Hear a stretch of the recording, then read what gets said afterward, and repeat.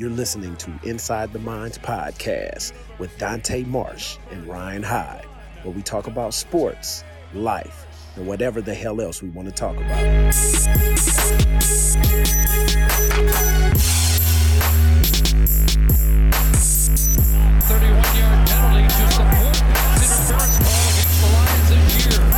Curly into the hands, and there's Dante Marsh with the block.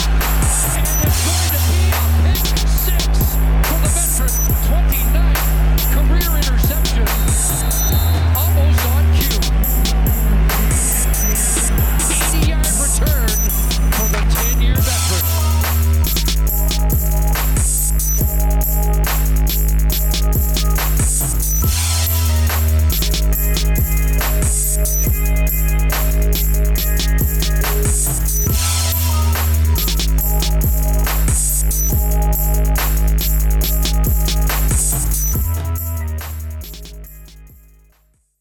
Hey everyone, welcome to tonight's edition of the Inside the Minds podcast. I am with my co-host as usual, Mr. Dante Marsh. Hello. How's it going tonight, brother? Pretty good. And we have It's real hot in California right now. man, it was hot in Canada today too. Hot on the West Coast in general, I guess. We got a special episode tonight. We've got a good friend of ours to the show now, Mr. Jesse Hughes from the Eagles of Death Metal. And hey brothers, what's happening, guys? How's it going, brother? We're awesome, good, man. We got it a special is hot in California. We got a special show tonight. We're going to talk about a sensitive topic, but a topic that we think needs to be talked about. There's been a lot going on in the world, and without further ado, Jesse Hughes is going to talk to us about the events on November 13th, 2015 at the Bataclan in Paris. Jesse, I'll leave it up to you, buddy. Yeah, I mean, I don't think it's something that I can't talk about, because I went through it, but I think there's my experience and what I actually believe it to be in terms of what it is now is, I think, an important part of the discussion in terms of, everything that's going on in the world. There's a lot of fear. There's a lot of seeming chaos, et cetera, but that doesn't mean we all have to fall prey to it. And, if my experience is helpful, then I'm more than willing to use it. But we're talking about, an attack at a rock show. Just to get the perspective of it, a rock show, it's almost like Geneva Convention stuff. Our rock shows, our children's birthday parties, these things are supposed to be absolutely off limits. You know what I mean?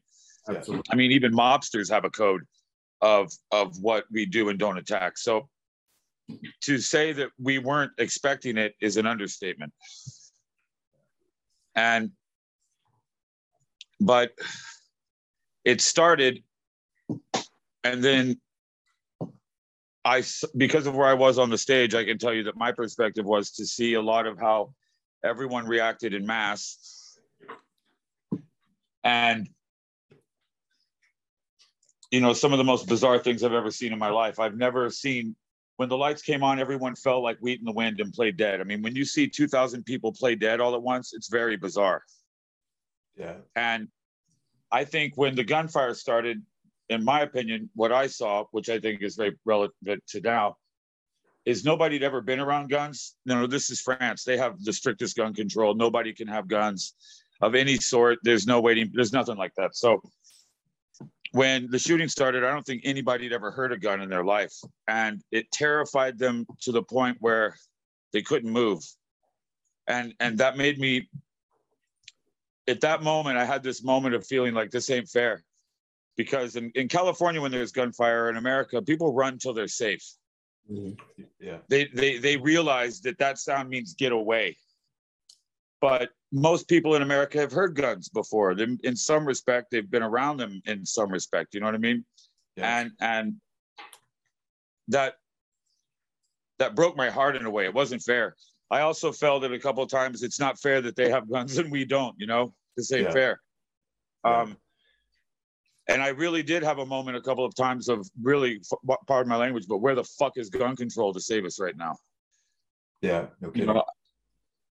And that was an honest reaction. It had nothing to do with politics. It had nothing to do with anything I wanted to believe or anything I was hoping to. I mean, I never wanted any of that shit to happen. So there were these moments where the unfairness of it all was outrageous to me. Mm-hmm. But at the same time, I also saw some of the greatest demonstrations of love, some of the bravest acts, some of the greatest acts of courage that were so great that they dwarfed anything that these bad guys were attempting. And I mean that. And because I allowed myself to see that, I didn't become overwhelmed with the victimization of it or with the, like, oh my God, I can't believe how hard it was for me to not get killed. I've never taken it that way. And I've never looked at life as a why me? Why not me? You know, I've always been a why not me? And in the community of the world and the global community that we, especially in the left-wing leaning communities like ours, tend to talk about, we have to have standards of practice, and we have to have things that we're willing to fight for as a global community. And there's going to be a time where all of us, any one of us, may be called upon to stand our ground against evil, against the things that wish to wipe away the entire flame of liberty and freedom. You know what I mean? There are these things out there that will do that. So in a way, I kind of, looking back on it, see it as one of the greatest honors of my life to be able to witness some of these incredible divine things that I saw. Yeah. Yeah. Jesse, maybe you could take us back to the beginning, you know, where you were in the tour, kind of set the we were evening, like 5 I guess. shows into the tour. This show was slam sold out. It was slam sold out. You could feel the energy. I'd spent a lot of time that evening hanging out with the kids because I love the kids, you know what I mean? And meeting all these fans. And my merch guy, Nick Alexander, and I had this rhythm going where I would go out and hang out with the fans, and I'd ask them if they had any of the vinyl records, and anyone who said no, I'd run up to him, he'd give me a vinyl record, and I'd go give it to him. It was kind of awesome. It was just fun. Yeah. And so it was so oversold and packed that by the time it was about the time to play, it took me twice as long as it should have just to get to the backstage. I mean, it was packed, and the energy was at the highest level. And we actually weren't prepared for this sort of response. We really weren't. We didn't have the right security for ourselves personally. And I don't think anybody was really prepared for the shows to be this popular. So when the show was about to start, we were running a little late. And my sound man and I, we always have a joke. If you're not smiling, you can't realize you're at an Eagles of Death Metal show. And there were 2 dudes that were wearing shorts, which was odd because it was winter. And they had trench coats on, and it looked like they had their backpacks on under their trench coats. And they were just kind of standing at the double door entrances. Now, if it had been any other night, I would have had my tour manager get these guys out of here, you know, because, you know, but that was the first weird thing I noticed. And then we started the show, and we were about 5 songs into it. And I mean, I'm just telling you what happened. I know some of the things that I remember are controversial, but I mean, but all the security in the front of the pit disappeared. And then the shooting started. Yeah. And the lights came on, which was probably the worst thing that could have happened. And then everyone played dead, and it sort of trapped everyone. You know what's odd is in a venue, we know a venue in the darkness. The exit signs are lit up. You know, when the lights came on, it made everyone completely unfamiliar with everything. Yeah. And I was pinned on the stage with Eden and Davey. In fact, when the shooting started, Davey, when the lights came on, what Davey saw shocked him so bad that he couldn't really move off the stage. I had to yank his guitar cable and pull him off to the side of the stage and basically sit on him because he was in such shock. And it went from being a full volume live rock show in a 5,000 seat arena sold out. Just imagine that, to absolute silence at the drop of a dime. Complete vacuum of silence where you could hear anyone breathing. It was the most discombobulating effect. You know, when things happen to a group in mass, you see people react like a school of fish, and you see things you would never see otherwise, you know? Yeah. And I don't like to dwell too much on the evil, but to give you an example of what type of people we were dealing with, these guys weren't true believers. When everyone was playing dead, they were sort of stepping around, and they had a bayonet. One of them had a bayonet, and he would stick people, and if they moved, he'd go, boom, boom, and playing games with people, you know, saying things like, "You're lucky we don't have much more, we don't have time because we kill every fucking one of you." I mean, they were, wow, you know, even religious zealots who are committing heinous things, when they're true believers, they abide by a code. Right. I didn't get a sense that these dudes abided by a code. I mean, to me, if you look at how these things operate, when these individuals complete these heinous acts, their families get like a $500,000 stipend from the Muslim Brotherhood, and then they get to do all the drugs and party all they want for like a week before they do it. That's probably, you know, a taste of a life they never otherwise have. I would imagine it's more the way like a pimp sort of mind games a young whore. Yeah, is what the, you know what I mean? Yeah. Wow. So when I was trapped on the stage, I didn't see any way to get off, and there was silence. So anyone who got up and moved was the sitting duck. You know what I mean? And my girl Tuesday had just flown in 2 days before, and if she wasn't with me on the side of stage, she was at the back, at the front of house with Sean London, our sound guy, and I had just basically seen his soundboard getting shot up, and I thought he might have been dead. So when I didn't see her, everything for me changed. I was about to hyperventilate. I thought that it was over with. I was already surrendering to death, which is a very bizarre thing to do. And when I didn't see her, suddenly I needed to find her. And it became everything that I cared about. I had already accepted death, so I needed to find her, and I decided I needed to find her, but I didn't know how I was going to do it. So I prayed. And I've never done this before, but I prayed and I said, "God, Jesus, I don't know what you got to do for me, but I need you to get me off this stage right now. And I need you to do it right now. And I don't know how you're going to do it, but you got to do it now, please. I'm not asking you to let me live. Just let me live long enough to get my girl out of here, or maybe let me distract these fools long enough so she can get out of here." And I'm just telling you what happened. I no sooner did I finish that our drum tech, his name's Boot, interestingly enough, threw a drumstick at me and hit me, and he goes, "They're reloading." And I was like, "What?" And he goes, "They're reloading, Jesse." And it dawned on me what he meant. You know, they all started shooting in the same sort of timing at the beginning. So in the very beginning, they sort of reloaded at around the same time. So they were reloading and the shooting had stopped, and we got off the stage. And I looked at Davey and Eden, who were with me, and I said, "I'm going to go find Tuesday. I love you guys." And Eden looked at me and said, "I'm going to go with you." Now, even though there's few words there, in my mind, I wasn't thinking I was going to live. I was just thinking I had to deal with God to get off the stage. And a friend is going to go with me. That's a gift from God. Yeah. And you know exactly what people are about in situations like this. And my friend Eden, I know exactly what he's about, and he's willing to face death to go with me to look for my girl. Yeah. Jesse, had you guys ever had any kind of a plan? And obviously not for an attack like this, but any kind of a plan or a means to exit the stage in a hurry of, does anything ever come up? Nothing, eh? No. And you know what? Yeah. This is an excellent question, man, because this highlights something that I think is critically important, dude, because it should have, in retrospect, I'd actually done interviews where I was talking about how we needed to be careful because, the bad guys were going to start coming to our birthday parties the way they do in Israel. And, but never even thought about having an exit plan, and in retrospect, there've been enough things, if you want to be honest, starting with Dimebag Darrell, in our world in particular, there have been enough instances where we should have put our, practice what we preach in our expectations of things and actually implemented at least some sort of process. Yeah. Which is something going forward, I do every show. Mm-hmm. We pick 2 or 3 emergency exits. We tape the route with colorful tape.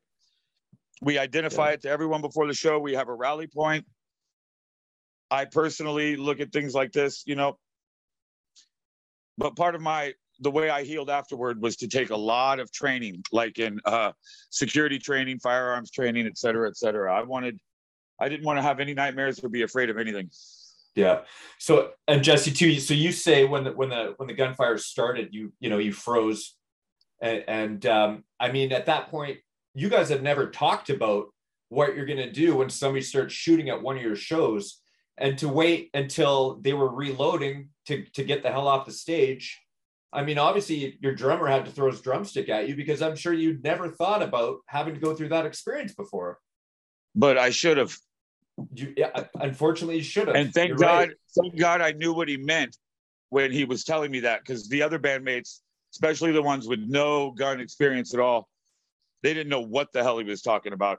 And the floor was, littered with thousands of people, and not one of them had really understood what that meant. Yeah. And I had to pull Davey off the stage because Davey was in such shock. Now he didn't want to get up. I had to pull him by the beard and was like, Davey, if you don't get up, we're going to fucking die here. I'm not leaving you up here. And at this point, I had been able, they didn't all speak the same language, and some of them had to speak French to each other. And essentially, I can tell you that they were essentially planning to come on the stage and behead me. So that was in the back of my head. Yeah. So when you guys got off the stage, you're looking for Tuesday, or Tuesday's in your mind. What happened next? Well, I ran up to our dressing room to try to get to the back of the house from the little hallway that's there. Yeah. And you got to understand that to get the vibe of what the Bataclan is like, think of like an MC Escher drawing in living space. It's a mind warp of half floors and building codes that didn't exist in the 1700s and things like it's just crazy. So when we got up to our dressing room, I noticed that our dressing room doors were open and we had locked them. So I was a little nerved. Yeah. And I opened up a doorway. I saw a couple of bad guys. I encountered a couple of bad guys, but I was Jack B. Nimble. And by the time I got back downstairs with Eden, as I was walking to try to go to the other side, Tuesday popped up from between two cars, the bad guys' cars. And, I know it seems corny, and we all understand the sort of romantic notion of, looking for your loved one in a situation like this. But there was nothing ever more beautiful in my whole life than laying eyes on her right then and there, Yeah. And she was where she was because Tuesday's got the most amazing dumb luck. She had fallen over a chair and fallen into the curtains that lined the side of the theater where an emergency exit happened to be hidden behind it, and fell through the doors, rolled down some metal stairs, and she was out. Wow. That's literally how Tuesday got out. But instead of going to be where she could be safe, instead of going to be where, she could watch this from a distance, she went to probably the most dangerous point she could go to, which is between two of the bad guys' cars, and waited for me. Yeah. And I found her. And when I got outside to, walk up to her, there were about 200 people just staring at me. And I started yelling, "Run for your lives," and pushing people. And we all, like 200 people, broke into a dead sprint and ran down this alleyway and turned a corner. And then one of the fans put me into a vehicle and sent me to a police station with Tuesday and Eden. It was, I have to tell you something. As I'm running for my life out in this alleyway, there's this dude whose friends are helping him. He's kind of hobbling and he's got a gunshot wound to the leg. And he looks at me and he smiles. And he says, "This was a great show, but I have to be honest with you and say that I liked your last show a lot better." Wow. As we're running for our lives. Wow. And at least 2 or 3 people, as I was out there, said, please come back to France. Please don't give up. I mean, in real time, everyone's running for their lives and people are thinking about this kind of stuff. Wow. People were, and I do want to tell you some of the things that I did see while I was on that stage. And I saw occasionally these guys would get close and were about to shoot somebody that somebody cared about. And when that would happen, I saw in one instance, as they were getting ready to shoot into a group of people, this dude jumped up and went, "Hey, look at me, ah," and started running. And they got him, but he saved his friends. I saw that 2 other times. I saw one dude charge straight into a dude. And the Bible tells us that the most beautiful demonstration of love there is that you give your life for your friends. Yeah. And I saw it without hesitation, without thought, multiple times. And regardless of what those animals were attempting to do, in their very attempt to destroy our spirit or to send a message, I was blind to what they were doing. And I was witnessing the greatest love that you can show. And it was at a rock show. And it was done repeatedly without hesitation.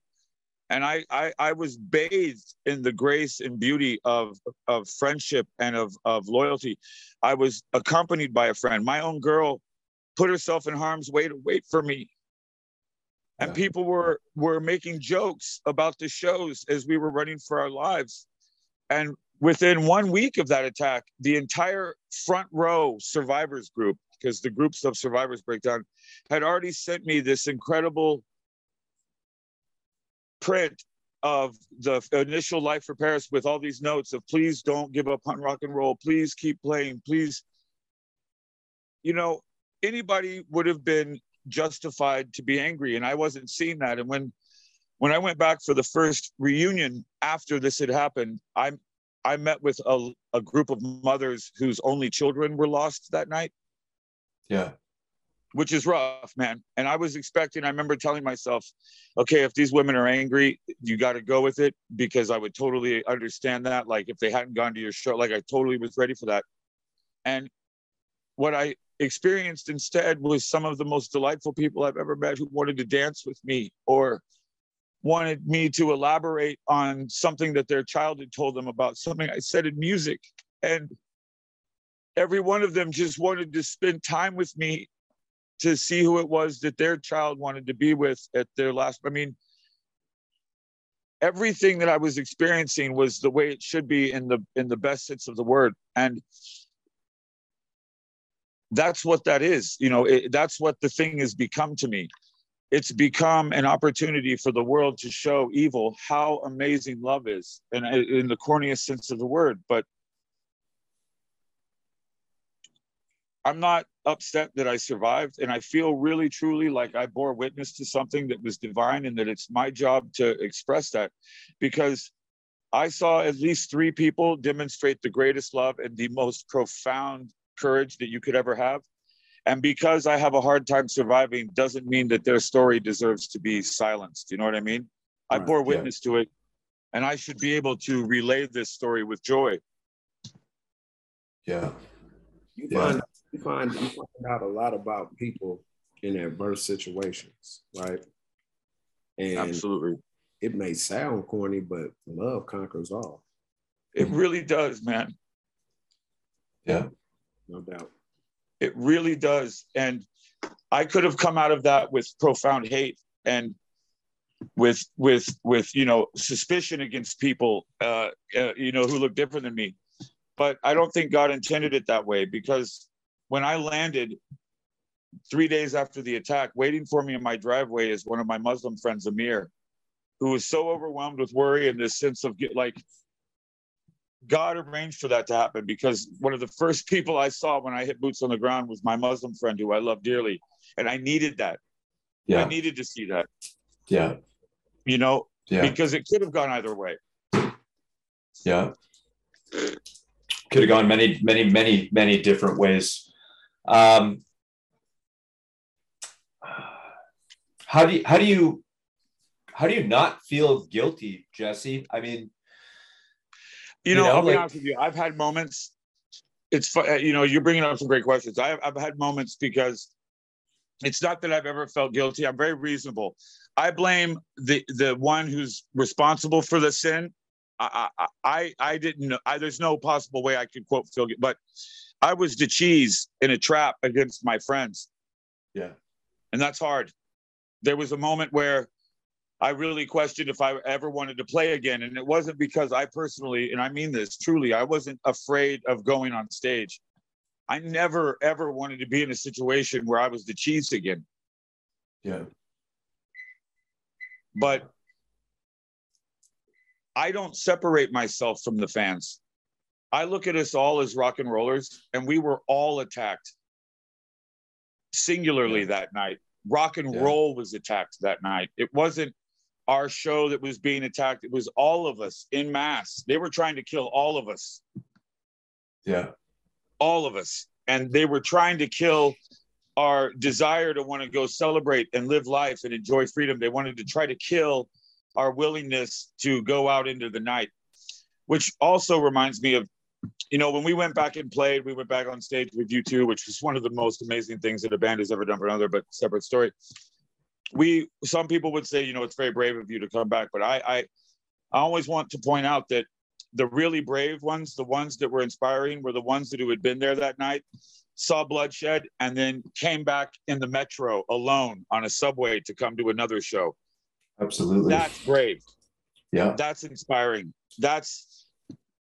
And it's very odd when you actually are playing a rock show that actually means something, because normally what we do is just entertainment and it doesn't mean shit. Yeah. But when you're defying the tyranny and the iron will of evil, that's when it means something. Yeah. Yeah. Well, and I can't say that a rock and roll show or a live concert doesn't mean shit, but it certainly, you know what I mean? No, I mean, it didn't mean anything compared to that, though. No, yeah, I definitely know what you mean. Yeah, it's crazy, Jesse. But there really, was what the attack is about to me is everything else that happened. I mean, U2 made me come back within 2 weeks and perform because it was important to them that we not fall off the horse. And at their sold out arena show, they left their own stage at the end of the set and gave us their stage to finish our set. It was one of the most incredible, generous gestures that no band does that. No band gives up their stage like that. They'll have you come on and play maybe, but it's their stage. This was unique. And I don't know if I ever would have played if it wasn't for them again, you know? And it wasn't so much of a situation as to where when we went back out on tour, people were proving something. People were coming to our shows to say, hey, it was all love. Yeah. Yeah, that's crazy for you to do that. So that was December 7th. Yeah, so literally 2 weeks after. How did you feel performing that night with U2 after U2 gave you their stage? To be honest, I wasn't even sure I was going to do it. Yeah. It was a question the whole night as to whether or not I was actually going to do it, because I was so conflicted about everything. You know, my head was everywhere. But Bono kind of pulled an old fashioned on me. He went, I hear all this tough John Wayne shit about Americans, and here you are hiding in the locker room of this place, afraid to go on. And I was like, what, motherfucker? No, hell no. I mean, it works. I mean, sometimes the simple ones work. But if you ever watch that performance, you'll see Bono, he keeps going, go to the catwalk. And I didn't want to do it. He's like, you have to go to it. You got to overcome this. And he was right. I don't think I ever would have played again if they hadn't done that. I was just going to ask that. So never. I don't think it would have been. It was becoming too easy to not do it too.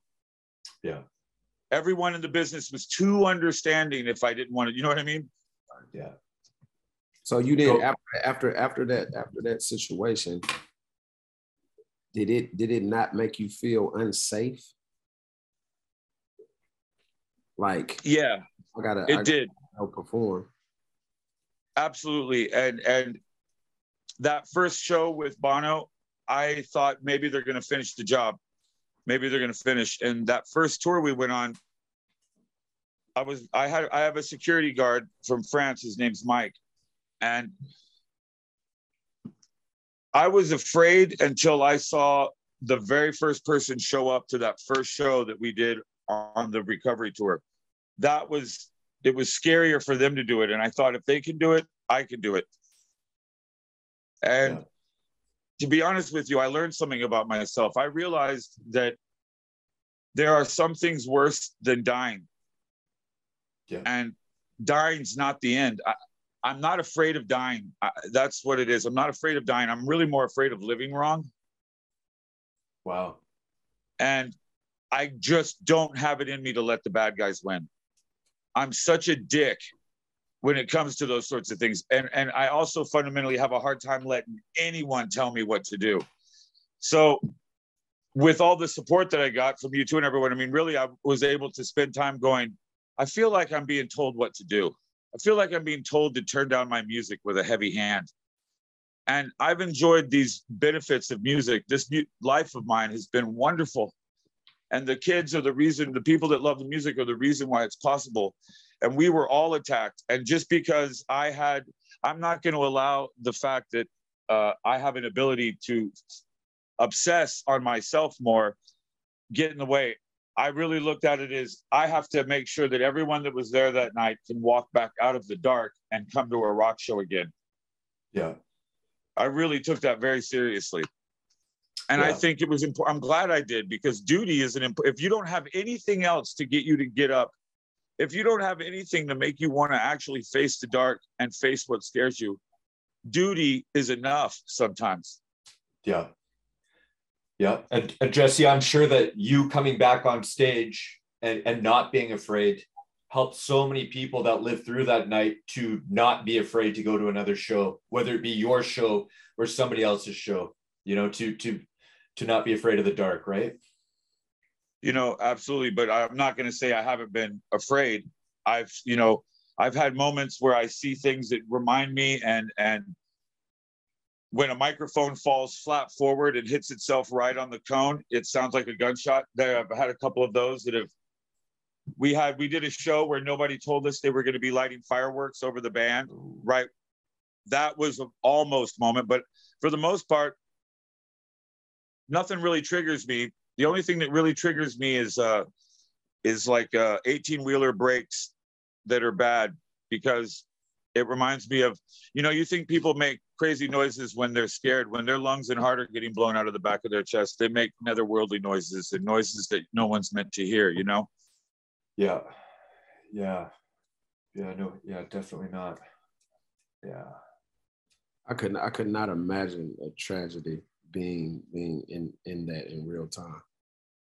You know, being in the neighborhood, I mean, you hear gunshots. Growing up, you know, here in the U.S., it is what it is, right? Right. Sort of become desensitized to it, right? But to be going to an event with a couple thousand people in a venue like that, you would like to think you're safe and everything. Yeah. Cool, right? That's terrible, man. And like you said, when you're in the streets, like when we've heard gunfire when we grow up, especially, but there's normally, it's like a beef and it ends. Right. There wasn't even something stupid for this to be about. And this went on for 3 hours. And it wasn't like two dudes fighting and maybe somebody by accident gets shot. This is innocent people on purpose. You know, when you hear someone begging for their life and the person who's on the other end doesn't care, it's different. It's a different kind of violence, you know? And it really showed me something. I've been shot at before, but the gun wasn't the thing to me anymore. It was what was happening. The gun was just a tool of these animals, because they were using knives and explosives and whatever else they had, and all kinds of things. But I saw stuff that still blows my mind. You know, there was gun smoke and blood in a cloud that looked like a snake that was about at head level that started to fill the venue. So after about 20 minutes, you know, you're breathing in blood and you're getting high on adrenaline. And no one can ever account, like, you're never going to be prepared for this. Right. No. And Never. It's funny, people forget how to speak their own language. You know, I saw too that fear, the thing that caused more people to fall prey was overwhelming fear. They were too afraid to move. They were too afraid to look at it. And that wasn't fair. I'm not a hero by any stretch of the imagination, but maybe there was about 3 seconds. 1, 2, 3. That's about 6 people's lives. Wow. Yeah. And when you're willing to do something about it, and you can't, that's a special frustration. It almost seems wrong. Like when you're willing to do something and you don't have the tools to do it, it seems fundamentally wrong. Yeah. Yeah. Jesse, you brought up something earlier I wanted to touch on. You talked about being afraid of living wrong. And I also had a near-death experience, nothing even close to what you went through. But it made me not afraid of death or dying, but afraid of what would happen to me to get to that point. And right. you bringing up, the afraid of living wrong just changed my whole view on that, and just opened my eyes up to, I want to live the right way. Life is precious and it can leave in a moment. And we're judged by the last thing we do, not the first thing we do. Yeah. And I believe, and I know that as sure as I'm talking to you two fellas, that when I'm dead, I will eventually stand before God and be judged. I believe this. And he's going to ask me what I did here or what I did here. And he's not going to care if it was easy or if it was dangerous or if it was convenient. He's only going to care if I did the right thing or the wrong thing. And, I've just decided that there's some things I'd rather not have to say. Yeah. Yeah. Yeah.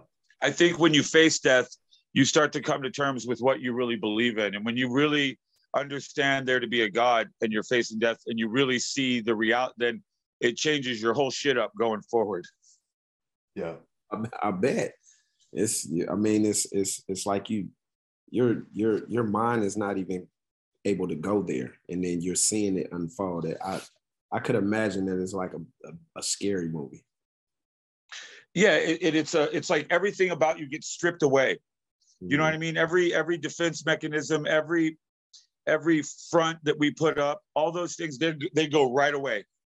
Yeah. And at least especially for the first 2 months afterwards, I was really raw.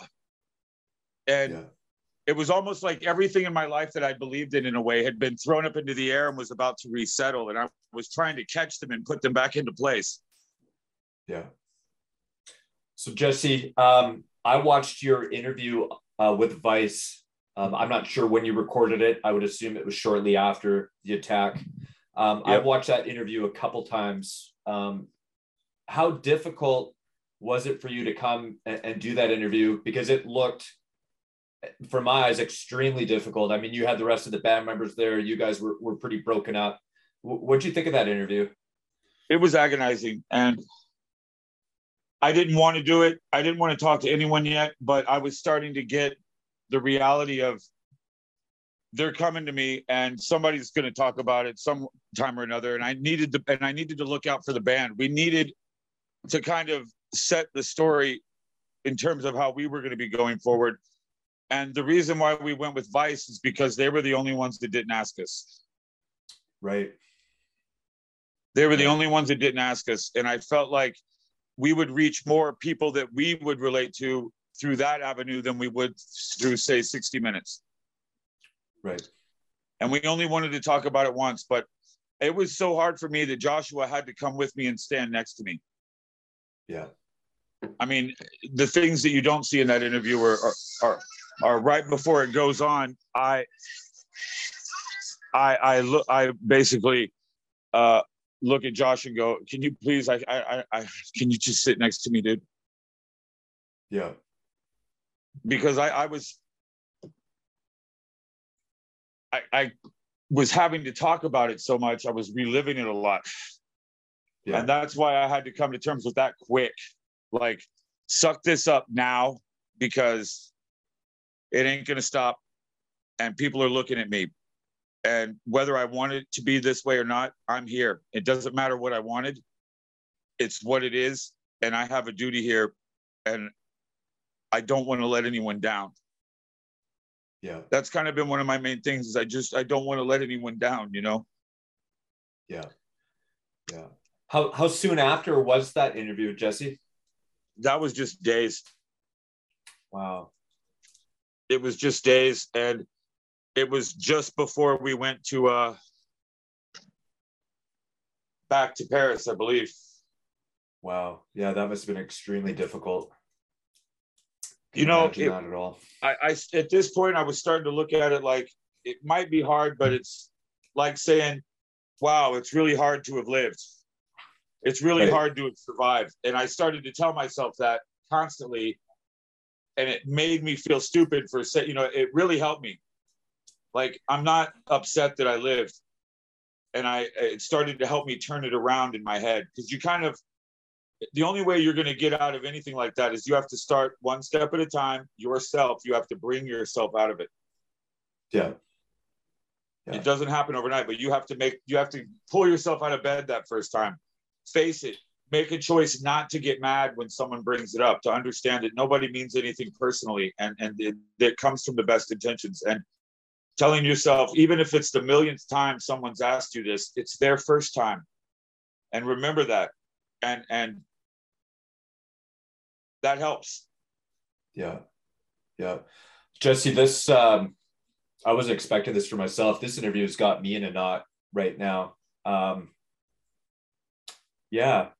I'm just a little, taken back by the whole thing. And it's vast, my friend. And it's a lot.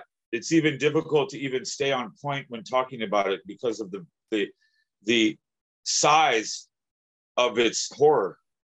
Yeah. But what we're doing right now is the only way to do it, to talk through it. And I think you even said this would be broken up in parts. That's wise, because the first point of talking about it kind of gets you in one space. Then you got to kind of let that sit with you for a minute. Yeah. And you got to kind of think about what, it takes a minute. It really does. This is not something that even the questions you might want to ask are going to just pop up. That's right. That's right. Yeah. Yeah, we're after 9:32 for you and Dante.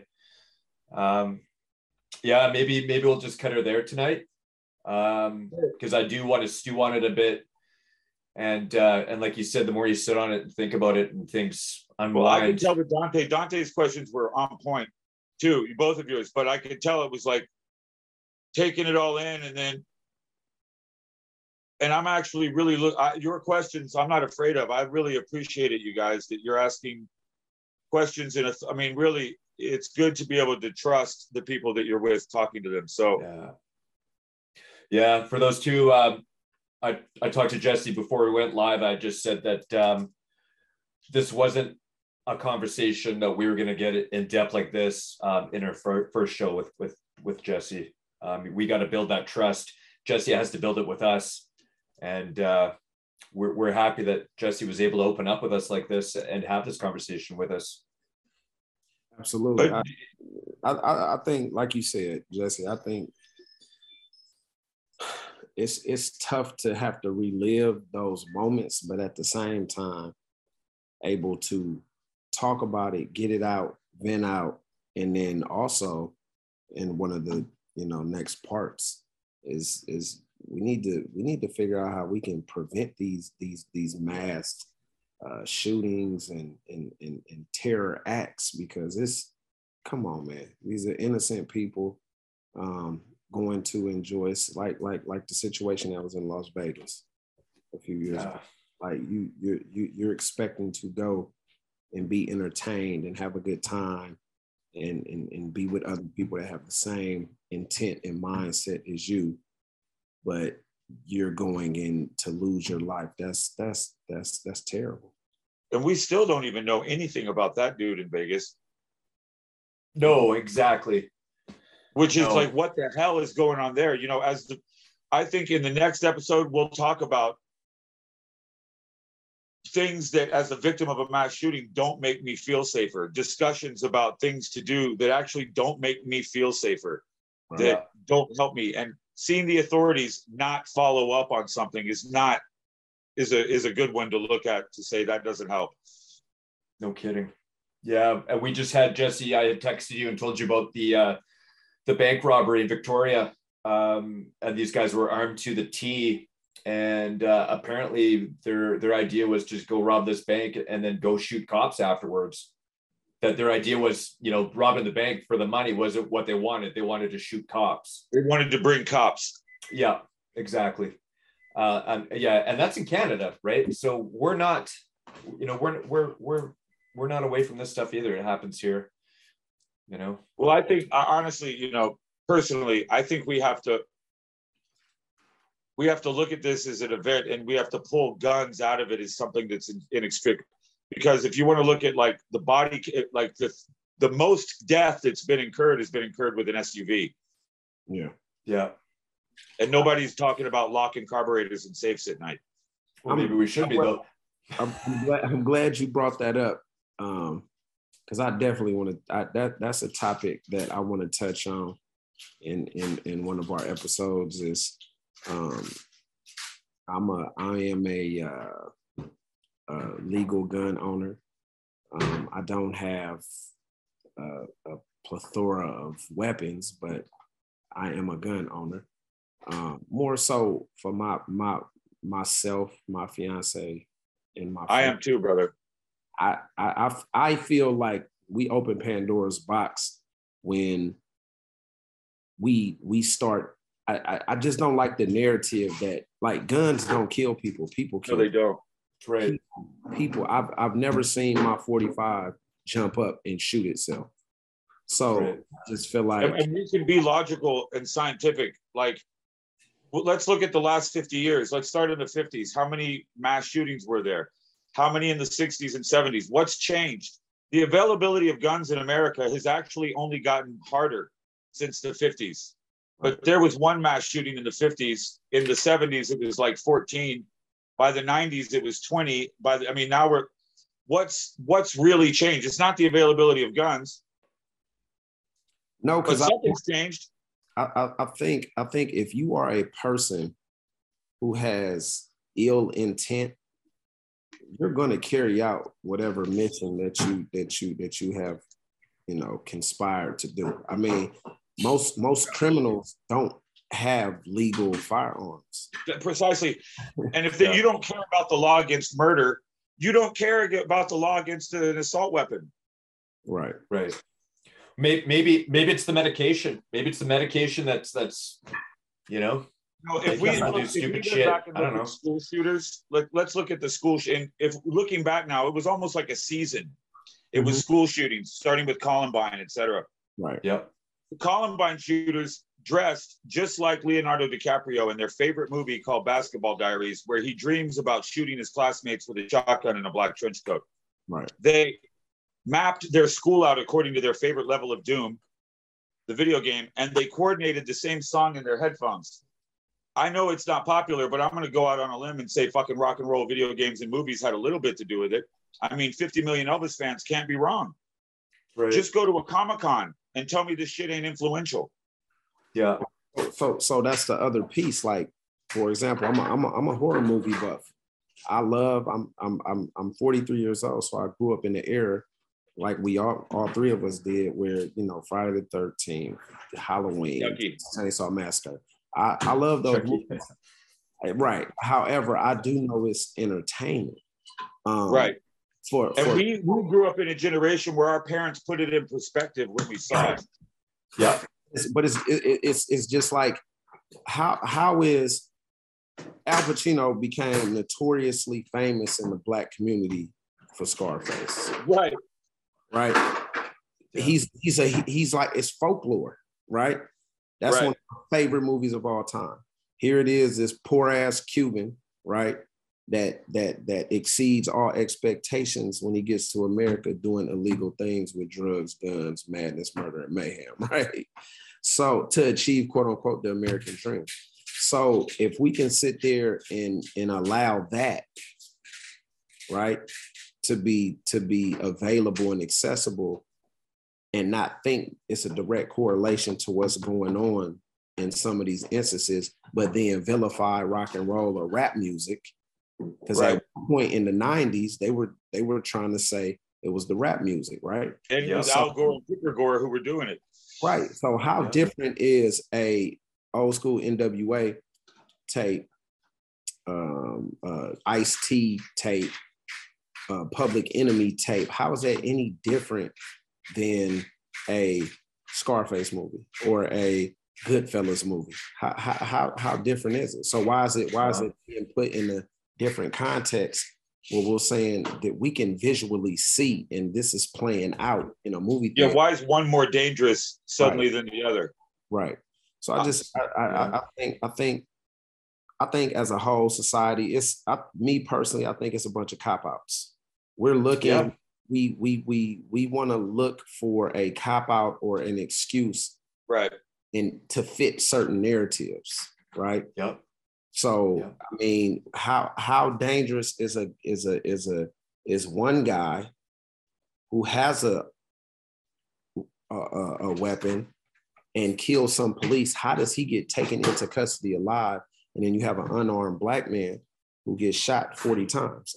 I'm confused. So you get what I'm saying? So let's make excuses to fit these certain narratives. When anybody gets shot when they're not armed, it's wrong. Absolutely. Absolutely. No, irregardless of color. I'm just saying the narratives, right? So absolutely. We have to, I think as a society, we can't sit there and say, oh, it just blew me away with all the ban guns. We need stricter gun laws. Dude, me personally, I'm what they would call a conspiracy theorist. Which I have too. It's not a conspiracy when they do it in your face, right? But I mean, it's quite funny to me that all these mass shootings are like happening every week now. Yeah. And every night now. Maybe it's just being broadcast every night. Because when I was a kid, there were shootings everywhere every night in local. Yeah. But that would be local news. Right. Now, because there's an issue that people have a point to make, everything gets, when you broadcast the same thing 100 times, it seems like it's happening a lot. Right. I mean, most people don't know that one dude attacked a school in the early 1900s and killed 100 kids with a stick of dynamite. It's really not brand new. Right. Never heard of that, but I'm gonna look into that. Never heard of that. I mean, if it's the narrative of gun laws, right? So, I mean, like I said, I just feel like we need to have these conversations. We need to talk about what's going on and have serious, real conversations. And we also need to talk about, do we have any examples of these things being thwarted? If we're going to talk about like what to do about it, has anything ever stopped one of these? Right. And in America, the only thing that stopped it has been citizens with guns. Yeah. And that's not even a political thing. That's just me being honest with the situation.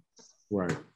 Yeah. And I think, Jesse, that was another reason why I wanted to do this show with you, is because we might be able to stop somebody from planning on doing something like this when they find out, what something like this really does to people, how, killing people and, all that type of stuff, And I think a lot of it, though, I don't know if we're going to reach the individual that's ready to go do that. I don't know if we can, but being vigilant, looking at signs, being willing to say something, there was a terrorist attack at the airport in Belgium right after the attack in Paris. And the cab driver noticed that the dudes he was dropping off were wearing one glove, that their bags were heavy, that they were sweating. But he didn't say anything until after it happened. Right. Yeah. At the Uvalde shooting, there's an actual clip of a fucking cop checking his fucking emails. Mm-hmm. Wow. What the hell? And we now know that the door was, all this shit, the door wasn't locked, the blah, blah, most people don't realize that Uvalde was part of a flagship program to use AI to monitor social media to prevent and identify potential shooters. How did that fail? I don't know. I don't know. We talked about Columbine earlier. Actually, I had reached out to Susan Klebold, which is Dylan Klebold's mother. Dylan was one of the shooters, and had talked to her about coming on the show. Susan is just as much a victim as anybody who died at Columbine.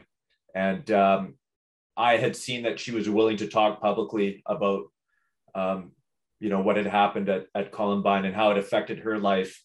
And I was hoping to get her on the show, but she said, maybe some other time. A lot of these shooters are confused, ripped up, broken people who are victims too of something, Yeah. Right. Yeah. Yeah. Yeah. We need to look at how to recover them. Yeah. Prevent them from existing. Yeah. Absolutely. Yeah. Absolutely. I think it's a cop out to blame mental health for everything. Dude, thank you. Thank you. I mean, mental health. Blame that. You can't foresee that. Mental health is very real. Definitely very real. But for us to use the cop out and say, well, he had issues, or that's an excuse. It is an excuse. It's just like this. If you are a poor asshole, if you hit the lottery tomorrow, you're going to be a rich asshole. That's just what it is. Yeah. You got to stop making excuses. You'll probably end up being poor in 5 years again. Yeah. Yeah. We got to stop making excuses for what's going on. And it goes back to the other show we had. I'm just, man, whatever happened to being a good human? Yeah. Like, humanity should supersede all the political agenda. It should supersede all of the bullshit that's being spewed out to the public to have this right wing, left wing, red versus blue, Republicans versus Democrats. At the end of the day, man, it got to be for the people and by the people. We got to be Americans. That's it. Yeah. That's it. Good humans. Yeah, absolutely. All right, Jesse. Thank you very much for coming on tonight. I really, really appreciate it. Dante and I both do.